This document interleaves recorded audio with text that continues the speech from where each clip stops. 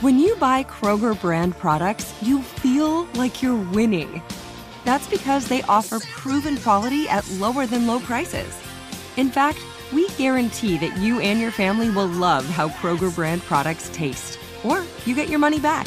So next time you're shopping for the family, look for delicious Kroger brand products, because they'll make you all feel like you're winning. Shop now, in-store, or online. Kroger, fresh for everyone. Hey everyone, this is Jody Sweeten from the podcast How Rude, Tanneritos. I've been needing a quick getaway with my family, and the 2024 Hyundai Santa Fe is the perfect vehicle to take us there. It has standard third-row seating, so I'm able to pack my entire family, plus pets, in the car, while also having enough room for our camping essentials.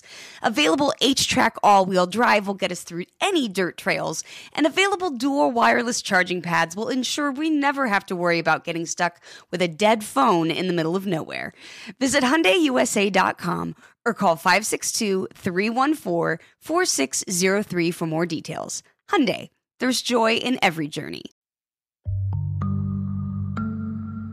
I'm Lori Gottlieb. I'm the author of Maybe You Should Talk to Someone, and I write the Dear Therapist advice column for The Atlantic. And I'm Guy Winch. I'm the author of Emotional First Aid, and I write the Dear Guy advice column for TED.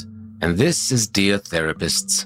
Each week, we invite you into a real session where we help people confront their biggest problems and then give them actionable advice and hear about the changes they've made in their lives. So sit back and welcome to today's session.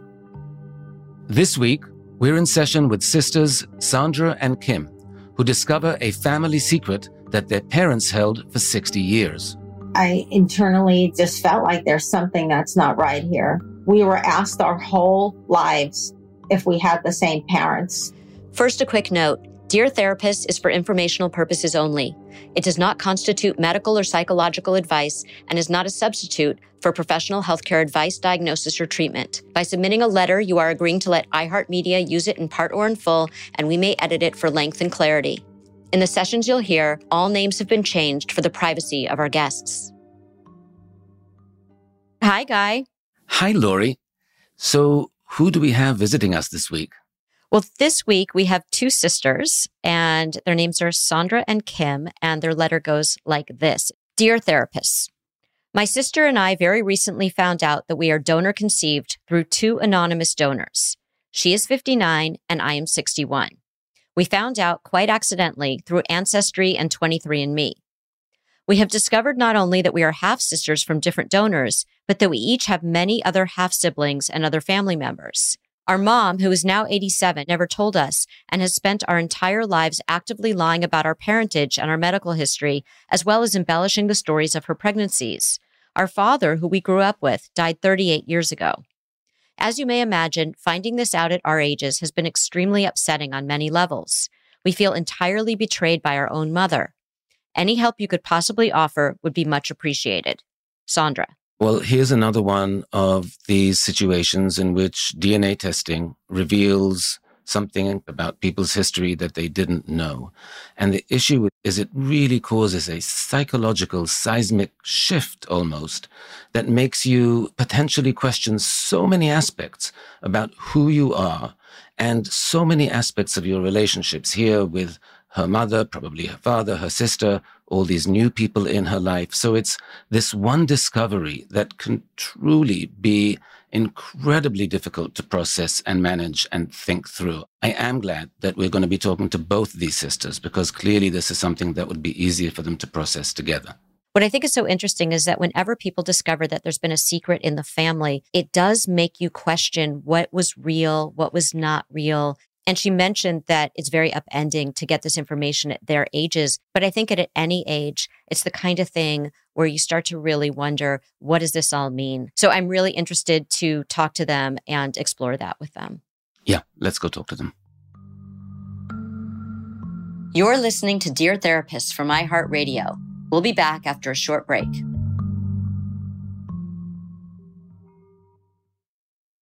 This show is sponsored by BetterHelp. People don't always realize just how much their negative thoughts and experiences stick with them and weigh them down. You may find your brain constantly running through a highlight reel of bad moments. That comment your friend made last week that hurt your feelings. that frustrating thing your mom does, or that silly thing you said in a meeting. Maybe it's time to get it all off your chest. Whether it's a tiny annoyance or something much bigger, talking about it can give you some relief and lead you to a potential solution. That's where therapy comes in. It's a safe space to share whatever's weighing you down and learn to process it so your internal highlight reel can focus on the good stuff. And BetterHelp offers affordable online therapy on a schedule that works for you. Connect with a licensed therapist by text, phone, or video call. Start the process in minutes and switch therapist anytime. Let it out with BetterHelp. Visit BetterHelp.com/DearTherapist today to get 10% off your first month. That's BetterHelp, HELP.com/DearTherapists. Hey, this is Jodie Sweetin from the podcast How Rude, Tanneritos. As a nostalgic voice from your past, I'm here to remind you that amongst the stressful and chaotic existence we live in 2024, you deserve to get away. It's time for a vacation, no matter when you're hearing this. And let me tell you how you'll get there. The 2024 Hyundai Santa Fe. Want to bring the family to the mountains with the Santa Fe's available H-Track all-wheel drive? Well, it's got standard third-row seating and available dual wireless charging pads for the kids who just want to stare at their phone and not talk to you. You know what I mean. Visit HyundaiUSA.com or call 562-314-4603 for more details. Hyundai, there's joy in every journey. I'm Lori Gottlieb. And I'm Guy Winch, and this is Dear Therapists. Hi, Sandra. Hi, Kim. Welcome to the show. Hi. Hi, thank you for having us. Our pleasure. It's great to have you both. We'd like to start with a little bit of a snapshot of what your lives were like before you found this out. So if we rewind a few months and I asked you, tell me a little bit about your lives, each of you, tell us. And so we have a picture of the context within which this happened. Sandra, maybe you can start. Okay. I'm a teacher. I taught high school for the past 10 years, and I taught before that. I'm divorced. I have a roommate. I have a long-distance boyfriend. I have 2 grown daughters in their 20s. They don't live with me. What about you, Kim? Tell us a little bit about your life. Happy life. My husband and I are both retired. We are empty nesters. We are free to do what we want. Everything was going great. And how old are your kids? 28 and 32. Would like to hear a little bit about how this was discovered, who found out, how it was communicated to the other. Okay, I'm the one who quite accidentally found out. I actually went on Ancestry in 2016, kind of just for fun to see if there was anything interesting. Nothing stood out to me really on there. And I actually had not been back on Ancestry in years. So I went back on, and the first person under DNA relative I saw was one of my children who did it. She comes up as my daughter at 50% shared DNA. And underneath her, there is a man's name who I've never seen, who came up as my second closest relative at 27% shared DNA. So, of course, I was a little flipped out. Ancestry, I think, tries to soften the blow because they list him as a first cousin. At that time, we all looked up what 27% meant. And we saw that means that this person is not, in fact, a first cousin, but a half sibling, that this man would be my brother. So I called my sister and I asked her if she ever heard of this person's name before. Who is he? And she hadn't. And I sent him a message through Ancestry and said, hey, I saw you came up at 27%. I don't recognize your name. And he immediately messaged me back and said, hi, here's my cell number. Let's discuss. So he knew. He knew. So at first we thought, oh, this can't be right. Before we spoke with him, maybe he's some secret love child of, one of my uncles. And then the 27% just kept telling me that's not true. So I went to my sister's house and we called him together and talked to him for a long time. That's how I first learned the true story. Can you tell us what he said on that phone call? Yes. Well, he was very gentle with us. He was very, very kind, very gregarious. And the first thing he asked us was your father an OBGYN at this specific hospital in Manhattan? And we said, no, why? And he said, let me tell you a story. So he told us that in 2020, his wife had read a book called Inheritance, and it was about DNA donors. And his wife and his mom are close, and his wife told his mom, his 90-plus-year-old mom, about this book. And she confessed, well, actually, that's how I had my son, from a sperm donor. We weren't able to have children. And then he proceeded to go on Ancestry and do his DNA. So he told us this story, recommended we read this book. And then he started asking us questions about our father. After asking if he had been a doctor or an OBGYN resident, because that seems to be the pattern with everyone involved with this. That's who all the donors are turning out to be from this one specific hospital in this time period. They were all residents at the hospital at the time, and that's why they were donating. They were all OBGYN residents in the 50s and 60s. And we said, no, he wasn't. So he just said, here's what I think. You two should do 23andMe, because that's where all of the other half siblings are. Just he also happened to be on both sites. And you're going to find out all these names on there. And he gave us a list of names who, of course, all turned out to be my half siblings and some of their children. Oh, and then he told us that his best guess is that the two of us are going to turn out to be half sisters and not full sisters. What was that like when he said that might be the case? And Kim would like to hear from you. I couldn't believe at all that this story could be true. I thought maybe he was a love child from my father and his mother, but I thought there's no way we're from donors. Our mother would have told us that. There is not a chance that could be true. And then when he kept saying that it is true, I thought, well, okay, perhaps Sandra is from a donor, but I truly believe that I was from the man who raised me. And so when he said that you're going to be from different fathers and they're going to be different donors, I thought, no way, my father definitely was my father. Was the reason that you felt that this was definitely your father because you had a closer relationship with him than Sandra did? I think I felt closer to him. I also felt closer to his family. And if this story was true, that meant my grandmother wasn't my biological grandmother. My aunts weren't my biological aunts. My cousins weren't my biological cousins. Like, I could not believe any of that. We were very close growing up. We grew up within 5 minutes of them. We saw them every week. There's no way that this story could be true. Sandra, what was your relationship like with your father? I had a pretty good relationship with my father. I mean, it had its ups and downs. I think I probably felt more like the black sheep of the family. I always felt different growing up.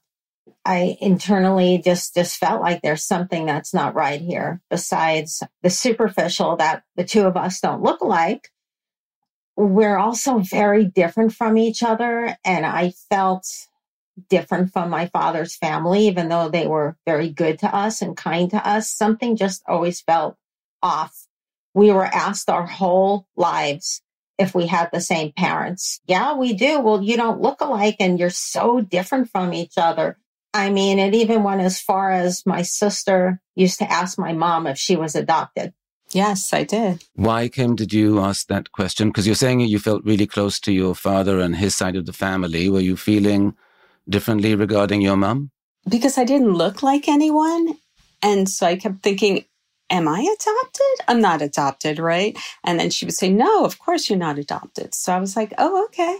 But I knew something was off. This is what happens when there are secrets in a family. We hear this all the time, that people always know that something is off. That's the phrase that you just used. And that's the phrase we always hear. Something was off. I couldn't put my finger on it. But I knew that there was something that I just couldn't articulate, that didn't feel as it seemed. That's exactly right. So, Kim, this man is telling you, be prepared, you might only be half sisters. Tell us what happened from there. So then I went to do the 23andMe test. I ordered it immediately and, waited anxiously for those results. And when they came in, I was completely shocked. Even though I was told to be prepared, I couldn't believe it. What were the results? The results were that I also was from a donor and not the same one as my sister. And when I opened up the results, the first person, it comes up in order of how much DNA you share. And this person comes up at the very top and it says 50% shared DNA. This is your father. Has his name Robert and his picture. And I just gasped. I couldn't believe it. What happened when you saw not only his name, but his picture? I was just in shock. Were there any similarities you saw in the image that made you feel like, oh, maybe this is my father? Or did it feel like, no, this man is not? Like, how much did it resonate that this person actually is your biological father? It felt like it was not. So there was a resistance to it, to that notion, even though the DNA is there at 50%, it just doesn't feel real. Yes, when I opened up my results, I figured I'm going to see someone on there from my father's side of the family who maybe just did the test and never told me they did. That's what I was expecting to see. And he came up at the top at 50%. And then underneath, a whole bunch of half siblings came up at like 25%. When you say a whole bunch, and Sandra, you also said there was a list. Are we talking 2 or 3? Are we talking 5, 6, 10? Like, give us a sense of how many people now. Yeah, for me, it's about 10. And Sandra, for you? I think it's about 4 or 5. And some obvious nephews or nieces came up also. I'm sure there are more out there and they just haven't been discovered yet. But what was really shocking to me was when I did 23andMe afterwards also at the same time. And we're talking just about 2 months ago.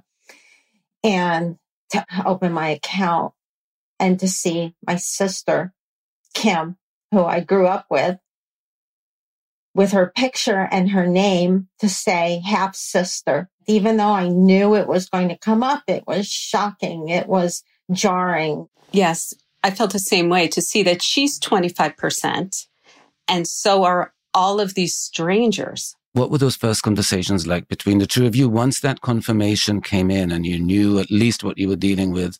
She called me and I was actually with one of my daughters in the car and we were in shock. I mean, we started from shock and disbelief and anger and grief. I'm mostly in grief and the grief part, trying to accept now, but we're angry and angry at our mother, very disappointed. And for you, Kim? After shock, I felt anger because how could she not tell me? And the truth is, I gave her every opportunity because after Sandra got the result from Ancestry and knew that she had a half sibling, and he had told me that this probably was going to be my story as well, I thought, okay, I'm going to tell my mother that I'm going to do 23andMe. I told her, well, we want to find out about our health. But I said, and also, I think it's so interesting. They give you all of the ancestors. They tell you everybody who you are related to and the percent of DNA you share. And they will say what relationship they are to you. She had a cousin years ago who took probably years to draw out a whole family tree. And I said, and the family tree will just pop up on the computer. So this way she knew exactly what I would find out. So I thought, if this story is true, I'm giving her now until I get my results, 3 to 4 weeks for her to come clean because I wanted to hear it from her, not from a computer, not from a stranger. And she did not come through for me. Is there a reason that in that conversation, instead of testing her to see if she would come clean to you, was there a reason that you didn't want to say to her, hey, Mom, Sandra did this DNA test. This is what she found. I'm now doing a DNA test. Is there something that we don't know? Well, I think part of it was I was thinking perhaps my father was the donor. And I thought, what if she doesn't know that? And so I figured I'll just throw it out there, see what she says. But she didn't say anything. So then I thought, I'm not sure what's going on. And perhaps he really was my biological father. When you say she didn't say anything, what did she actually say? She mentioned about the health. She said, oh, I don't know why you would want to know that beforehand. I like to be in the dark. So she did say something. When you said she said nothing, she was actually trying to dissuade you from getting the information because she knew what would come up. Probably, yeah. But she just said, she likes to be in the dark about everything. She was hoping you would not take the DNA test. Probably. So tell us what happened once you have those results. How did you decide when to speak to her, how to talk to her? We'd like to hear how that went down. Well, I just want to add also that I told her before, Kim, that I was doing 23andMe. And my sister just told her more about what we would find. I told her I'm doing it because I really want to get the health panel, but it will also show me who my relatives are and our ancestry. And her response was, you believe that stuff? I said, yeah, Mom, it's science. And that was it. But there was another point in 2016 when I did the original ancestry test. And this comes up in the conversation with what you asked, I told her in 2016 that I was doing ancestry, and she yelled at me. She got very angry with me and said that, you already know what your ancestry is. Why would you spend your money on that? And I said, I just want to do it. She was livid with me. So there was a real pattern there of her trying to dissuade you each from doing these kinds of tests, from finding out what she probably anticipated you might find out. Yes. So what happened once you got the results of the tests, each of you? Did you go and talk to your mom again with the results? We did. We discussed it between us for a few days and then decided today's the day. About 3 or 4 days later, we're going to go over to her house and see her. We see each other a lot. We talk all the time. So I texted her. I said, we're coming over to see her. We both got there and we told her, sit down on the couch. And we took out some chairs and sat in her living room across from her. And my sister told her, well, we got our 23andMe test back, Mom. Is there anything you'd like to share with us? I told her that we were confused and shocked by our results. She said, what could you have found out? I don't know what you're talking about. So she still wasn't coming clean. And she had to know that's why we're there. She was never, ever going to tell us. She was taking it to the grave. So she denied it. And she said, I don't know what you could have found out. And after a few times for saying that, I just couldn't hold it back anymore. And I said, how about that my poor sister has to open up her 23andMe and have it say, here's your father with his picture and his name, and to see all her half siblings, and for me to see that she's my half sister. Let's start there, Mom. Do you want to explain that? Then she said, it's true. Finally, I said, so in other words, you weren't going to confess until you were caught. And she said, that's right.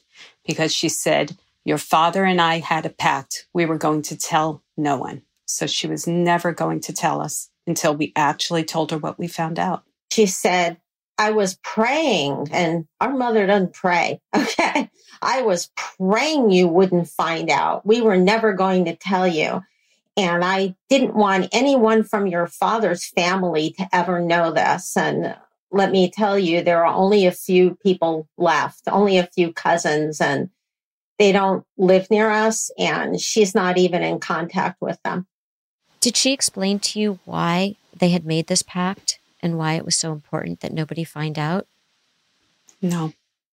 It sounds like she and your father really loved you both. Mm-hmm. And so I'm wondering if you both were curious at all underneath all of the anger and sense of shock and betrayal. I wonder if you were curious about why they might have made that pact. In other words, maybe they were trying to protect you, or do you have any sense of what their reasoning is, as much as you disagree with it? Did you have any curiosity about that? Yes, I do have curiosity about that. And we haven't spoken to her about this since that day. And I don't know if I ever want to bring it up with her again, but I am curious why it had to be so secretive. I actually know the answer to that, not from her personally, but from all the research we've done since then, and from the people that we know who we've spoken with, like my sister's siblings. A few of them got to talk to her father. Her biological father only died 2 years ago. And from what he said and the others said, records were never kept. There was just a sign-up sheet, and it was supposed to be a secret. From what I understand, back in the 60s and maybe the 70s, no one was supposed to be told, which is, outrageous that we're denied our medical records, our biological history. So I'm guessing that she was told not to say anything because of that at the time. But the problem I have is she knows this is not the 60s or the 70s, and that she purposely withheld the information. And our father who raised us died 38 years ago. And from what we've read, most of the moms who were alive after the fathers died told the children the truth about their parentage. And our mothers still didn't. My half-siblings have now shared with me letters from our biological father, because they did get to speak with him and exchange letters and do video calls with him and all that. And he said everything was anonymous. No one knew who the sperm donor was, and the sperm donor had no idea who was receiving the sperm. That's just how it was back then. It was very secretive, which could just be maybe why my parents wanted it so secretive. I'll assume the doctors said this is a very secretive thing. Don't tell anyone. So that was 2 months ago. What else transpired in that conversation, and what has your contact been like with her since then? What had transpired was that she was very important to her that we do not tell our first cousins on our father's side this story. I don't know why it still has to be so secretive. She just said, don't tell your cousins.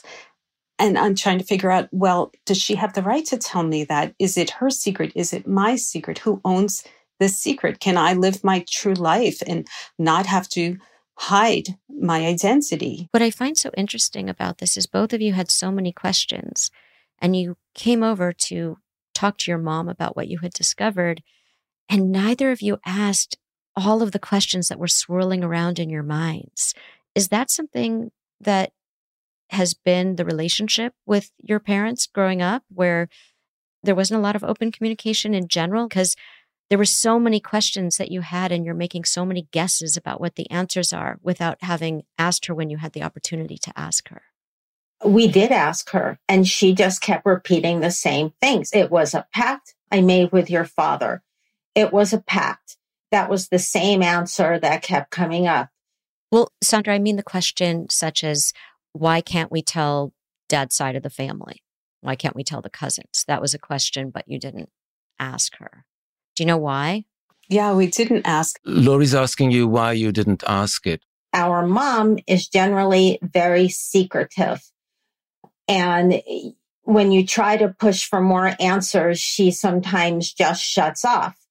And I can tell you that through the years, she has told me that I tell my children too much. I mean, my children are adults now. She has repeatedly said, you don't need to tell them everything. You tell them too much. So I understand the kind of person that I'm dealing with. I also, understand she is a product of her generation. She's almost 88, but she's very secretive. The secret was more important to her than our medical history. I mean, I've asked her so many times about different medical things, and she will say nothing on either side of the family. And she also has embellished her pregnancy stories that we never asked to hear through the years, with lies about how she got pregnant and it was so easy, this and that. She's told us stories about cousins she had in the past who are doctors who were sperm donors when they were medical students. And we've always told her we would always want to know the truth about anything. We've told her over and over, we don't like to be in the dark. And she always says, well, I like to be. And we say, but we're not you, Mom. But when we confronted her, she didn't remember telling us those donor stories, or so she claimed. Sandra, you sounded angry at the beginning of that conversation with her. Were you able to express that you were angry and upset and hurt and disappointed? I told her I was hurt. I told her I was angry. And at the end of the conversation, I will say, I said, and do you have anything else further that you would like to add to this? And she said, I'm sorry. I'm sorry. And I think to me, it was like when you ask a toddler to say they're sorry and they're not, and they say it. I really believe she was sorry she got caught. I still think that she thinks she did the right thing. And Kim, what were you able to express to your mom in that conversation about how you were feeling? She knew I was hurt. I was really most worried about her because of her age, and I didn't want to upset her. So, Sandra was definitely angry, and I was taking the other role, like I was feeling bad for Mom and worried about her. And so, Mom was upset. She just said, I'm afraid you won't love me anymore. So I was like, no, I love you. I'll always love you, Mom. And I hugged her. So it's like I was consoling her, but I was actually really hurting inside. And you said you think she knew that, but you didn't express it. Probably not as much as I should have. Yeah. That's because Sandra was pretty angry. So you felt like she couldn't take the feelings of both of you at the same time? Yeah, I was afraid. Yeah. At the end of that conversation, she said she was sorry in a way that, Sandra, you didn't feel was genuine. I don't really think that she is able to comprehend how egregious what she did was. And I don't think at her age that she is going to get it. We talked for about an hour and a half that day, and we've seen her and talked to her a lot since then, but not about that. Oh, one thing I do want to say that I remember my sister did one more time, you did talk to her about the next day, and she asked her, weren't you worried that we could maybe accidentally date one of our brothers? I mean, my sister has a lot of brothers. Oh, that's right. I did say that to her. Right. I forgot about that. She said it never crossed their minds because I have a lot of siblings and we all grew up in the same city. And these are only the ones who've done the DNA test. There could be dozens more of us out there. So she was, no, it never crossed her mind that we would possibly meet and date someone who had the same biological father as us, which is very dangerous. Did she explain that the reason that they did it was because your father was infertile? We did. At the time was a point of shame for a lot of men, and that's probably related to why that was a secret. I'm curious, though, about the fact you said the next day you had a bit more of the conversation, but since then you've seen her multiple times, and this hasn't come up. So since then, everyone's pretending like everything's okay. How come? You don't have to go in there with guns blazing or with guilt bombs, but to sweep it under the rug so quickly and to pretend that now all is well when that this isn't the thing you're thinking about all the time seems a little unusual. And I'm curious about why you're doing that. I could say for me, I am never like this. And it is only in this instance that I've been like this because of her age. But the other reason is I don't think I'll be able to get through to her. She doesn't understand how knowing this could have changed the trajectory of our lives. And she can't give me those years back of my life walking around not knowing who I really was. You know, when you asked about our childhood before, we were never lauded that much. I mean, we were both straight A students. I probably would have made different choices. I know this might sound a little strange, but if I had known that my father was a doctor, I might have had a little bit more self-esteem and confidence in myself.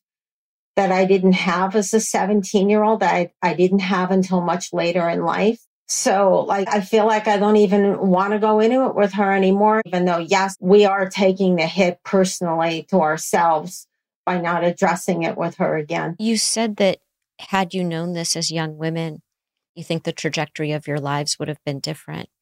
Tell me about what you imagine. Well, what I imagine is I had a half scholarship to many private schools on the East Coast, and I didn't use them because it would have been a financial burden to take out loans for the other half. I got my BA early and went on later to work in media and to be a teacher. But if I had known this at 17 or even at 23, when my father who raised us passed, I think I probably would have made different choices. I probably would have taken out the loans and gone to one of the private schools. How would knowing these things have made you want to do something different? Because I think I would have had more self-esteem.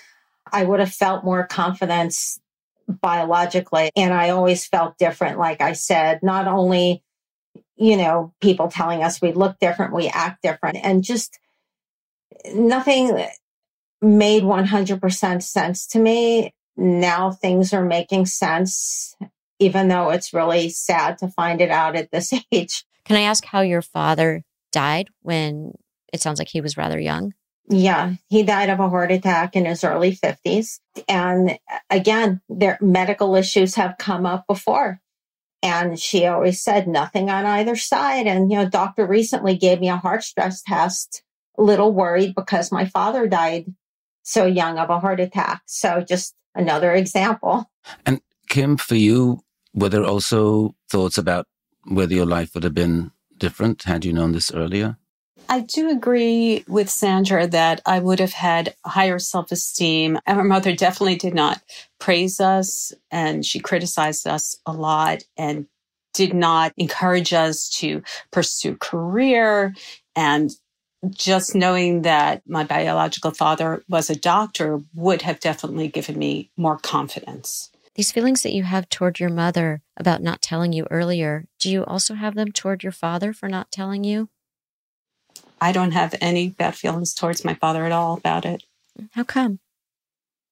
I would have been quite young to handle this type of information. I was only 21 when he passed, so I feel like he's off the hook. So you're saying you would have liked to have had this secret throughout your whole childhood? Because my understanding earlier was that you wanted to know when you were younger, but now you're saying you don't feel like you could have handled the information at 21. I'm saying as a child, I wouldn't have been able to handle it.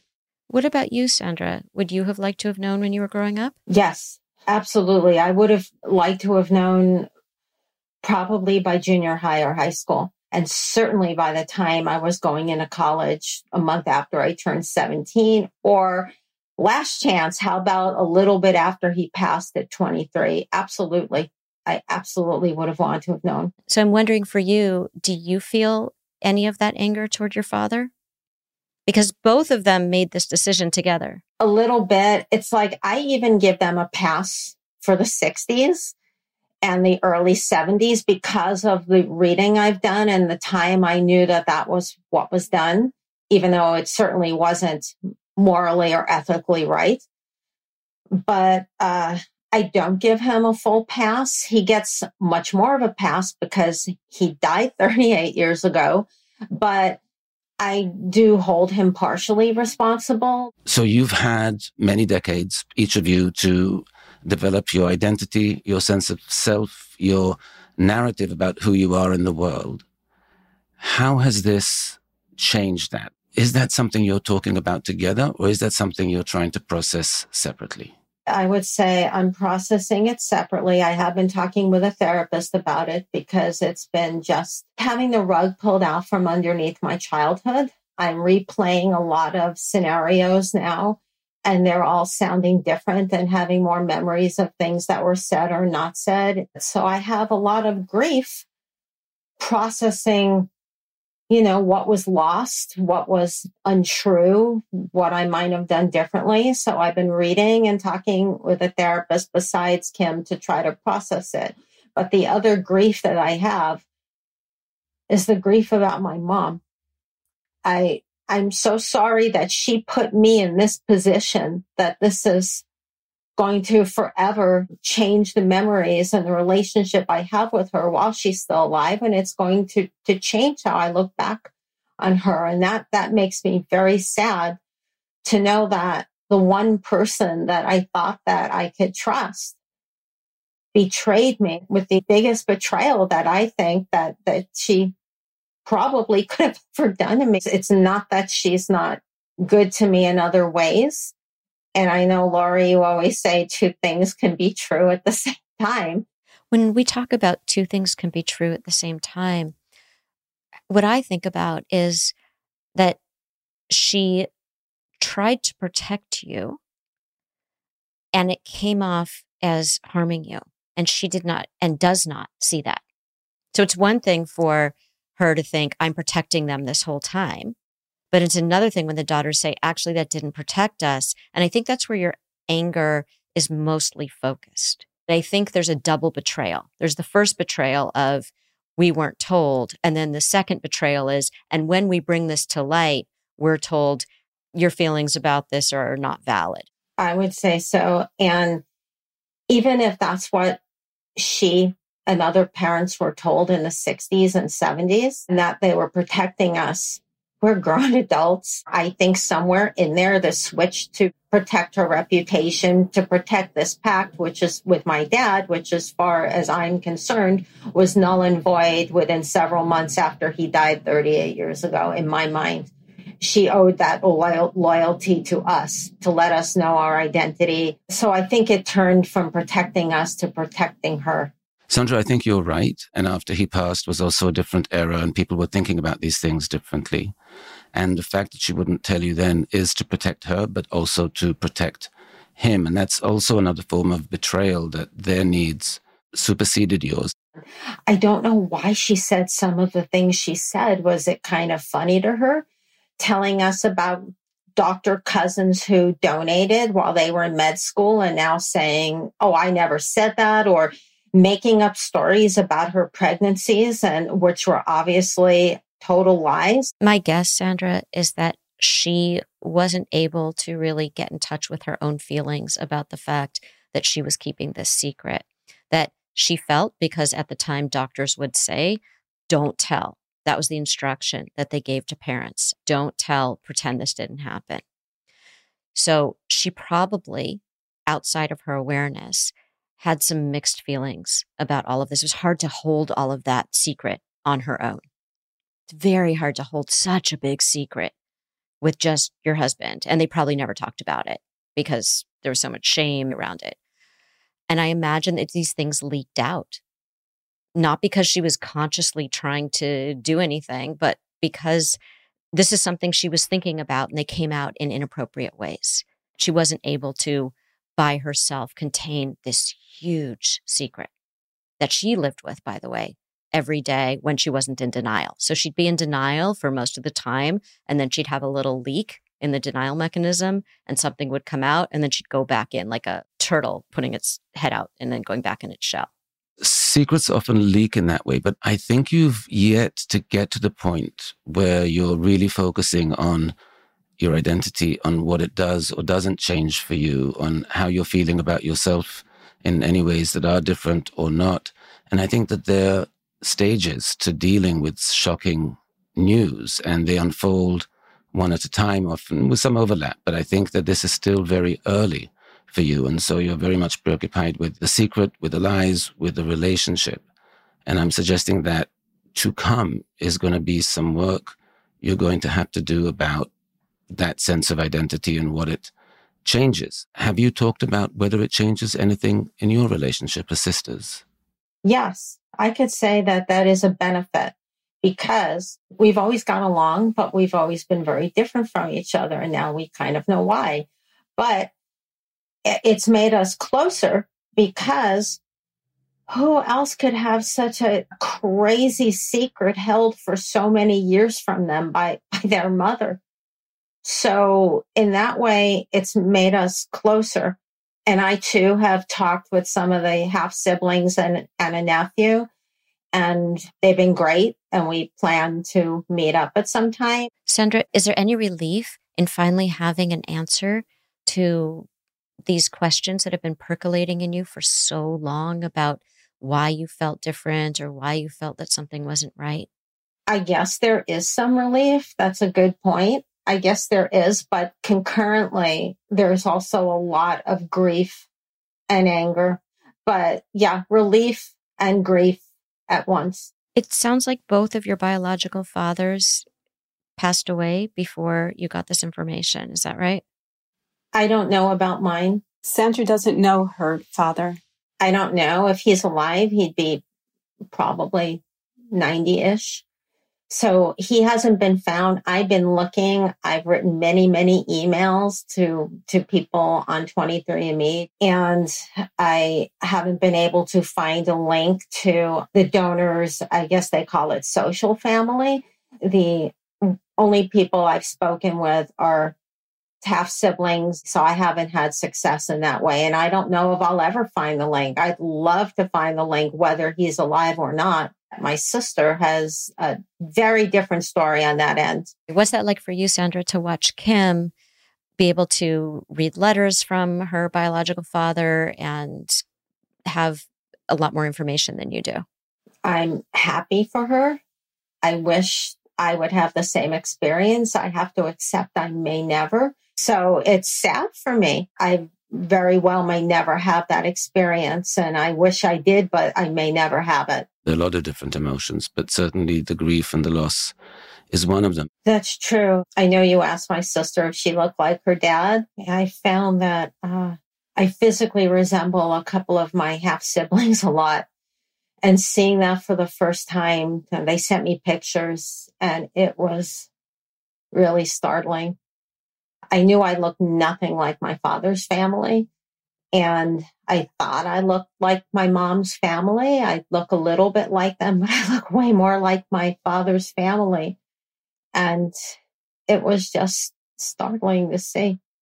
You seem, when you're saying it's just startling, there was a real sadness there in your eyes. Yeah, it just brings back the whole lie, my whole life, not being able to know the truth when I always felt something was amiss and I didn't know what. And seeing that really brought it to light, seeing their pictures, like, wow.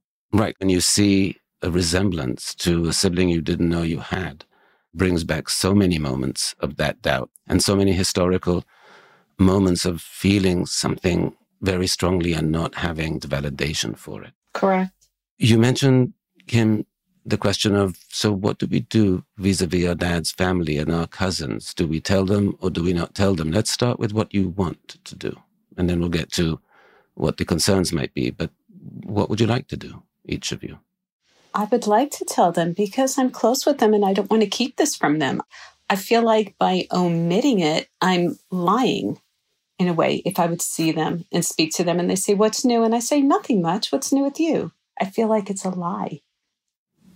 That would be. And Sandra? I would like to tell them also, but, my mother sat there at that day saying, don't tell them. That's why I didn't tell you. What does she think will happen if they find out? I have no idea. But you haven't asked, right? Mm-mm. There's a really interesting message that goes on here, which is we want to keep everything in the open. We're people who bring things up. We don't like it when things are hidden. And yet we don't actually have these conversations. We don't ask our mother, well, why? What do you think would happen if we told the cousins? We don't say all the things that we're thinking or ask all the questions that we're wondering about. How do you think about that? On the one hand, you feel like you're people who are very open, and on the other hand, you're people who are very afraid to bring things up.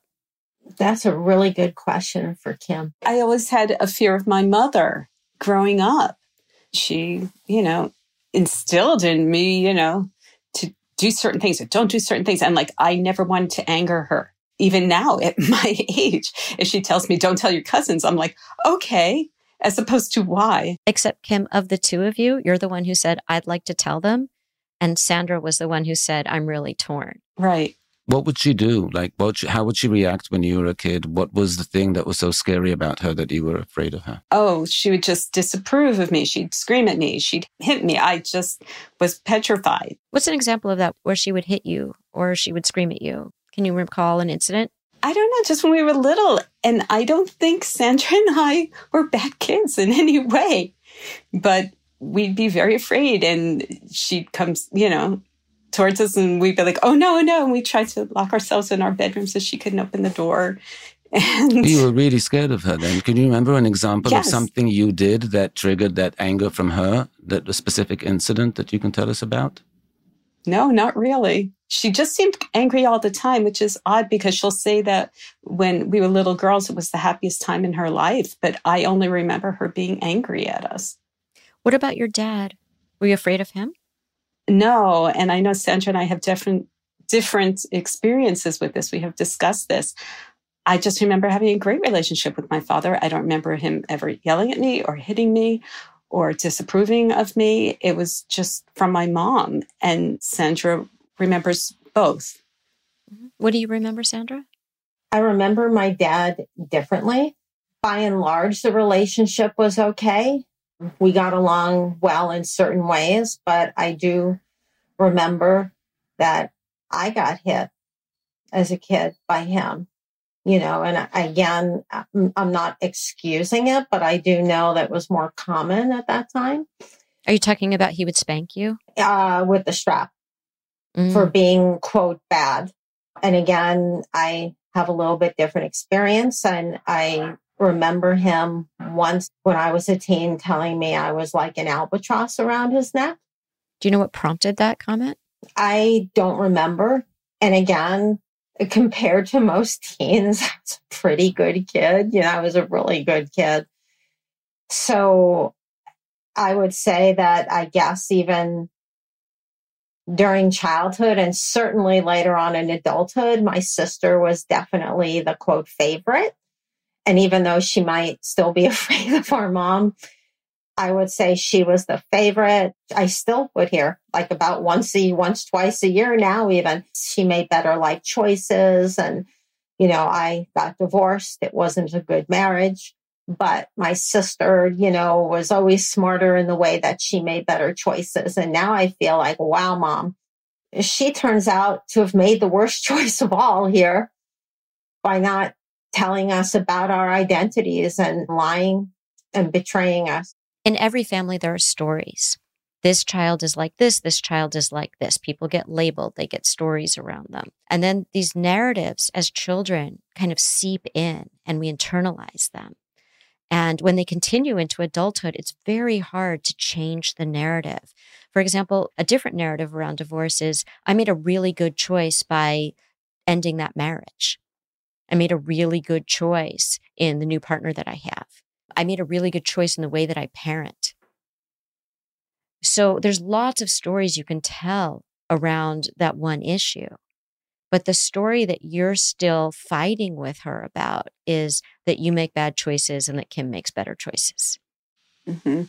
And I think that when we talk about what this new story that has come into your lives, the story of the person that we grew up with is not our biological father and we have different fathers, there's an opportunity, I think, as you're getting clear on what the accurate story is, to make the other stories in your life more accurate too. So that you're not walking around with these stories that are so old and so inaccurate. What was the message, Kim, that you would get growing up about yourself? Either a good one? What was your message? I was definitely seen as the easier one. I didn't give them much trouble purposely. I knew that there was definitely conflict with them and Sandra, and I'm the younger one. So I just tried to follow all the rules, not make any trouble. We were talking earlier about not keeping the secret yourselves, of sharing this information with your family. That might make trouble for your mom. Do you still feel like you need to have that role in not making trouble? Yes, exactly. Why I am torn about saying anything. I don't want to anger her. So because you keep referencing her age, she's almost 88, we don't want to upset her, etc. There's a difference between upsetting an 88-year-old and angering an 88-year-old. Upsetting her is like, oh, will she be okay? Angering her is, will I be okay? And I want to ask, which is it? Is it angering or is it upsetting? It's probably both. For you, Sandra? It's probably both.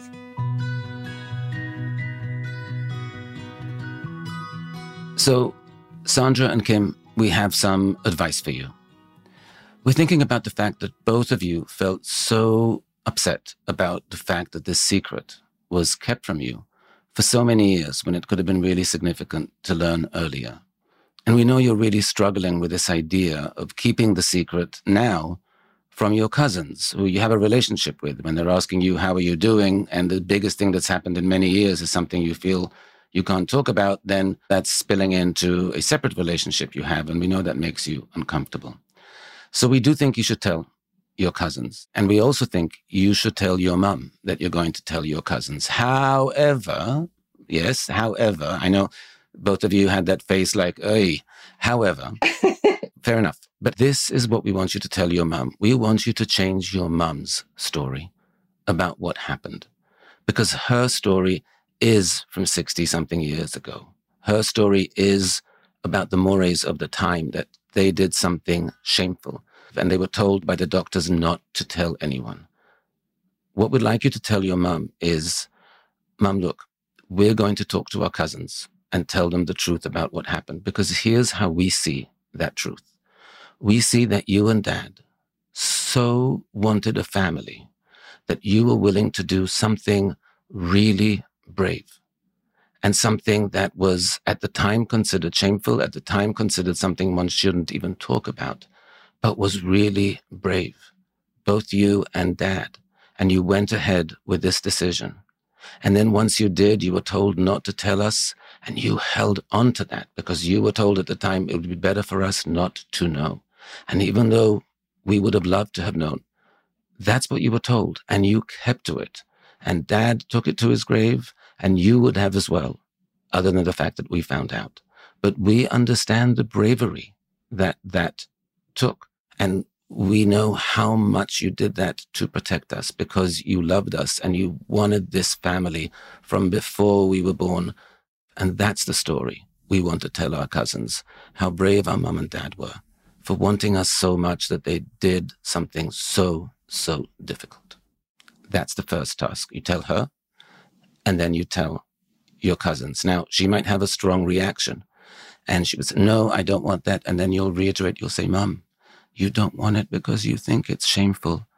We don't. We're here because of that choice. We exist because of that choice. We want to celebrate that choice. As difficult as it is for us, for you, we want to be proud of you for doing it. And we want you to feel proud of yourself for having the strength to do it. You'll try and get her to change her story. And you should tell your cousins regardless. You're letting her know you're doing it. It's not a question to her. You're letting her know. But if she can change her story just a little bit, it might open her up to having more discussions with you about it if she knows that there's a different way to think about this. And there's this question that you both had about whose story is this? And it's everybody's story. But there's this famous quote from Carl Jung that secrets are like psychic poison. And I think that if you collude with the secret, you're colluding with the shame. And so given how much you wanted to know this information, and now that the truth is out there, we don't want you to be the people colluding with the secret. We want you to feel free to share the truth of who you are. So that's the first task. The second task, we talked a lot about grief and loss and a lot of fantasies about what it would have been like had you known earlier, the loss of the time, the grief around not having been told in time to potentially meet your biological fathers. And we would like you to go a little bit into that grief because we feel like this is very new to both of you and there's a lot of anger, but the tender, sad part still hasn't really been processing as much. And so we would like you each to write a letter to your donor and say all of the things that you would like to have said had you been able to meet them. And this is going to bring you straight to the heart of your grief and loss in a way that is going to really help you get in touch with that, because I don't think you'll be able to move through this experience if you aren't getting in touch at that really, really tender, deep level with the grief and the loss. And you were saying earlier, I think, Sandra, you said we really should have had the opportunity to get to know where we came from. So what would you have said if you could have gotten to know those men? So we'd like you to write those letters, and then we would like you to read those letters to each other so that you can be there to support each other, and so you can have someone there to witness your grief and your loss. And they might be different. So you went through a similar experience, but we want there to be space for you each to process this in the way that happens organically for each of you. So there's the grief of this, but there are also some positive things that happened from it, and some potentially empowering things that happened from learning what your true story is. And you mentioned it brought you in touch with half siblings you didn't know. It allowed you to, right now, confront some aspects of your childhood. We'd like you each to make a list of the ways in which this experience has been empowering for you individually. And that might be different for each of you. But what are the ways in which this has enriched your lives and potentially could going forward? When you think of the future, make a list of those different things and describe them. And then we'd like you to share that with one another, because fundamentally, as sisters, you're going through this together, and this is bringing you closer. That should be one of the items on that list, as you mentioned. Here are the ways in which it's been empowering. Here's how I might grow from this. And one of the things that happens when we reflect on that is we start to make sense of things that didn't make sense in the past. So when your father, Sandra, said you were an albatross, I imagine that that was the burden of the secret that was leaking out, that you were not the burden, that the secret was his burden. People displace their unprocessed thoughts, feelings, emotions, and all the things that your mom did, things that are incomprehensible to both of you, the things that she mentioned about adoption and donors, the leaks, all of the leaks. And on your list, I hope that you'll both think about how having these truths helps you make sense of the past in a way that isn't so painful. So some of the things that were said and done are now in the context of, oh, they had feelings about this big secret that they were holding too. 2 people knew about the secret and 2 people didn't, but everybody was feeling the burden of the secret. And that does not mean that the 2 of you were burdens. The 2 of you were why they went to such great lengths to do this. But when you have a secret, it's going to leak out in all kinds of ways that are unhealthy. It was all very good advice.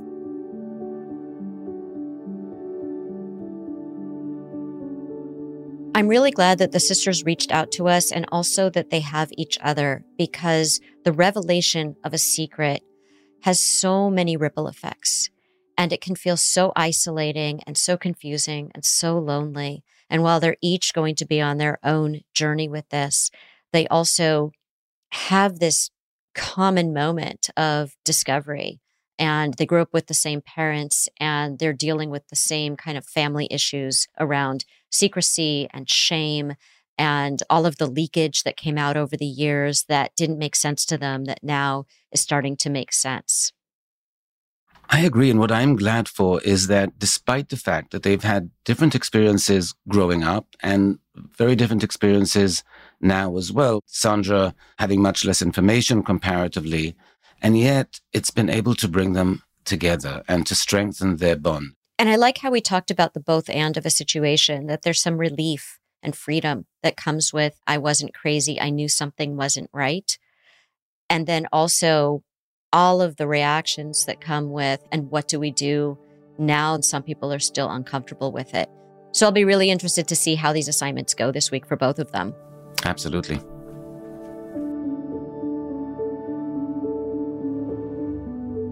You're listening to Dear Therapists. We'll be back after a short break.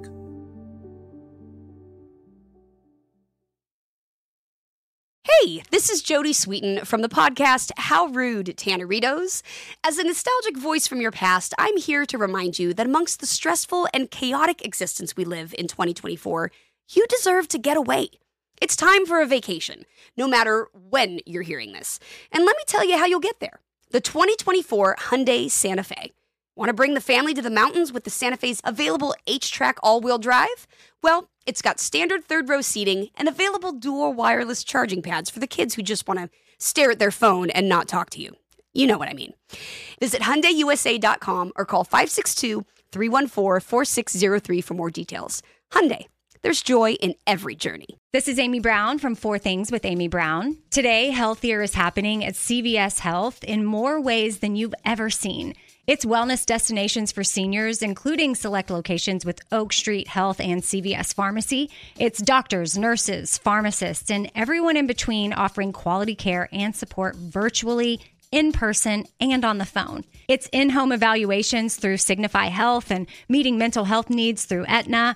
And those are just a few of the ways that healthier is happening. To see more, visit cvshealth.com/healthier happens together. CVS Pharmacy, Oak Street Health, CVS Specialty, Signify Health, and Aetna are part of CVS Health. Eligibility and services vary by location and individual.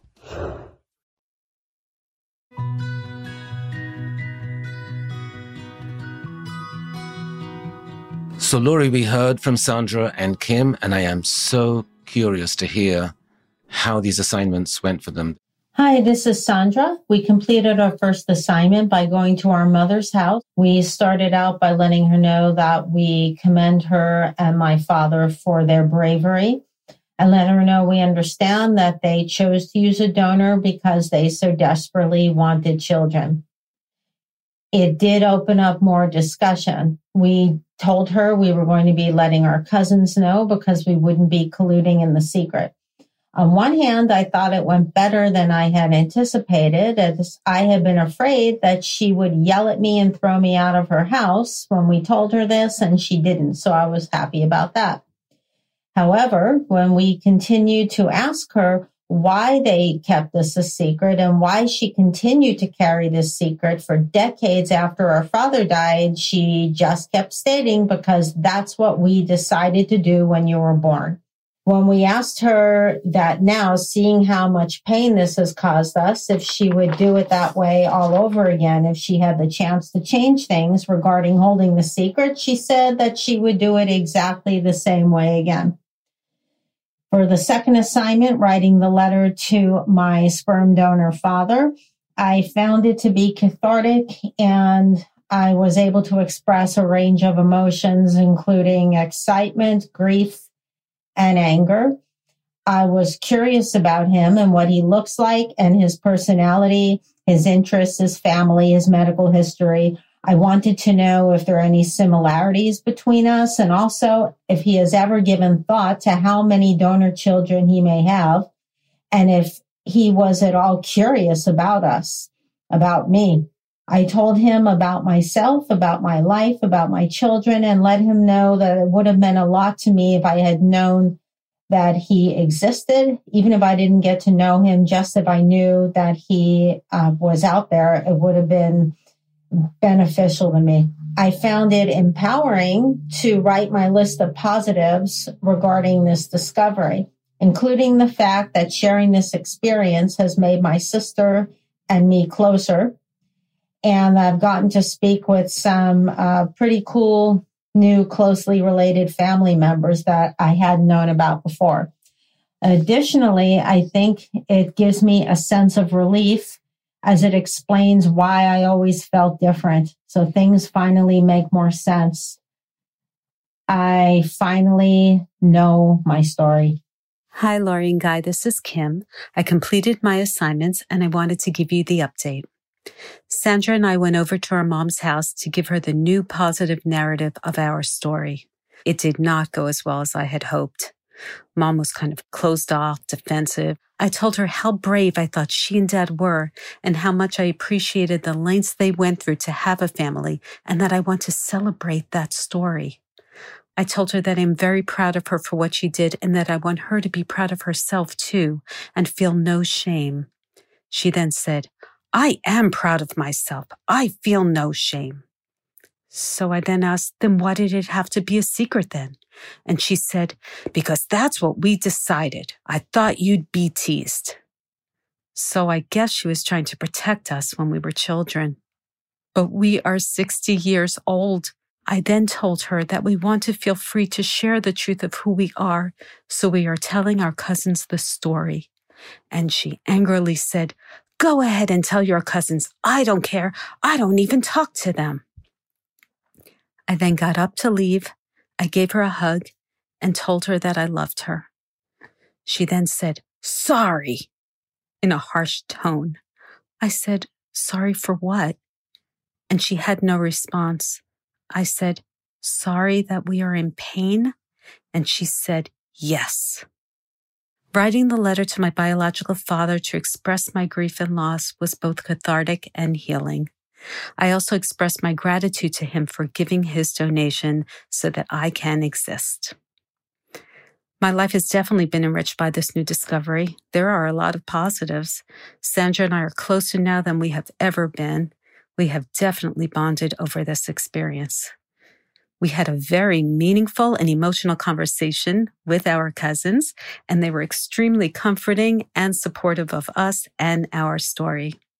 I am really looking forward to getting to know and forming relationships with my many half-siblings. Lastly, Sandra and I finally feel validated and our lives finally make sense. We always knew that something was off growing up, but we didn't know what it was. We looked nothing alike. Our personalities were completely different. Everyone always asked us if we were actually full sisters. And now we finally know why. Thank you, Lori and Guy, for all of your help and advice. We greatly appreciate it. I'm glad that they each got back to us separately because there was a lot of overlap in their reports, but there was also a difference. And the first difference was how the mom reacted to the conversation. Sandra said that the mom reacted better than she expected. She expected the mom would yell at them and throw them out of the house. And Kim said that the conversation didn't go as well as she had hoped. So that was interesting just in terms of their expectations. Both of them described how when the mom was asked if she would do anything differently, knowing how much pain holding the secret had caused the daughters, that she said she wouldn't. And I think that they interpreted that as her not seeing their pain. But that moment when the mom said, sorry, even though it was angry. And then Kim said, sorry that we're in a lot of pain. And the mom said, yes. You know that there's so much going on inside of the mom. And I think it's hard for them to see because of their own pain. But I felt so much compassion for the whole family when I heard that moment and what it took for the mom, given how rigid she had been on her position, to say sorry and then to acknowledge, yes, I'm sorry that I put you through this pain. I agree. I also had compassion for the mother in hearing these voice messages, because when Kim asked her, why didn't you tell us when we were adults? The mother wasn't able to say, because I had kept the secret for so long, it probably would have felt incredibly scary to come and admit that I had lied to you all your lives and caused you pain. Then I think people at that time came up with all kinds of rationalizations for why they had to keep the secret. And I think that what Kim and Sandra need to understand is that the mom's positions on this are really stuck in time. It's possible that if the dad hadn't died and they could have processed it together, there might have been some change. But I think after the father passed away, then it was not just about maintaining the secret, but maintaining his secret or his shame in some kind of way. And that made it very difficult for the mother to reconsider how she was handling things. Right, because she had to really grapple with this on her own, and she was not talking to anybody about this because she was the sole keeper of that secret at that point. And I think it must have felt very difficult for her in ways she doesn't realize or can't articulate, except there was an opening there when she said sorry and could acknowledge their pain. I know that's not enough for them right now, but I hope that they take that as an opening. I think there's going to be more of that as the mother sees them be very open and comfortable and relieved by being able to live their lives with their identity being known. The other part I really liked was the letters they wrote to the donors, because we asked them to write a letter, but they didn't just state things. They said, here are the questions I would have asked you. Here are the things I would have wanted to know. They were really comprehensive, communicating all the feelings they had, all the questions they had, all the thoughts they had. They were really enumerating the losses and the misses that they didn't get to experience. And I think that's what made it so cathartic. One of the many losses that happens when you keep that kind of secret for so long is the loss of the ability to have connected with their donors. And that is a huge loss. And so I think that in these letters, they were able to begin the process of doing some of that grief work. They were so beautiful, what they described. And I hope that they'll continue to do some of that grief work because there's more to do there. But I think this was a really, really positive and healing beginning to that. And I was very heartened to hear that when it came to looking at what the empowering aspects of this were for them, they were so meaningful. First among those were that it brought them closer as sisters, but it also connected them to their cousins in a new kind of way that they're excited about. It presented them with all these half-siblings that they now have relationships with and have an option to form relationships with. And I think the biggest piece of this is what they both said in different ways. Sandra said, I finally know my story. And Kim said, our lives finally make sense. And that's the story that we hear over and over when there's been a big family secret. And then when you finally get the validation, oh, it makes sense now. People always wondered if we were sisters, or I didn't really feel a part of the family in the way that I thought I would. Whatever it is, just something seemed not right. I finally know my story. Our lives finally make sense. When we think about the positives of this experience, despite all the pain, that's the positive right there. And I'm so glad that now the mystery has been solved and they can move forward knowing the truth and to feel empowered by that truth. And the last thing I think is that by telling the mom that they're telling the cousins and then telling the cousins and then having these conversations, there is no more secret. And that is an incredible relief. Next week, a young woman who's now with a healthy partner still carries scars from an abusive relationship she had years ago. I'm just ashamed of the whole situation. I don't want to talk about how I had an abusive partner for 3 years of my life. I want to forget about it on the outside, but on the inside, I can't forget about it. If you're enjoying our podcast, don't forget to subscribe for free so that you don't miss any episodes. And please help support Dear Therapist by telling your friends about it and leaving a review on Apple Podcasts. Your reviews really help people to find the show. If you have a dilemma you'd like to discuss with us, email us at laurieandguy@iheartmedia.com. Our executive producer is Noel Brown. We're produced and edited by Josh Fisher. Additional editing support by Helena Rosen, John Washington, and Zachary Fisher. Our interns are Ben Bernstein, Emily Gutierrez, and Silva Lifton. And special thanks to our podcast fairy godmother, Katie Couric. We can't wait to see you at our next session. Dear Therapist is a production of iHeartRadio. Fish food. This show is sponsored by BetterHelp. It's a simple truth. No matter who you are, mental health challenges can affect you, and how you manage them can make all the difference. That's why everyone should have access to mental health support that meets them where they are and helps them get through. BetterHelp provides online therapy on your schedule. It's flexible, simple to use, and more affordable than in-person therapy. Connect with a licensed therapist selected just for you. Learn more at BetterHelp.com. That's better, HELP.com.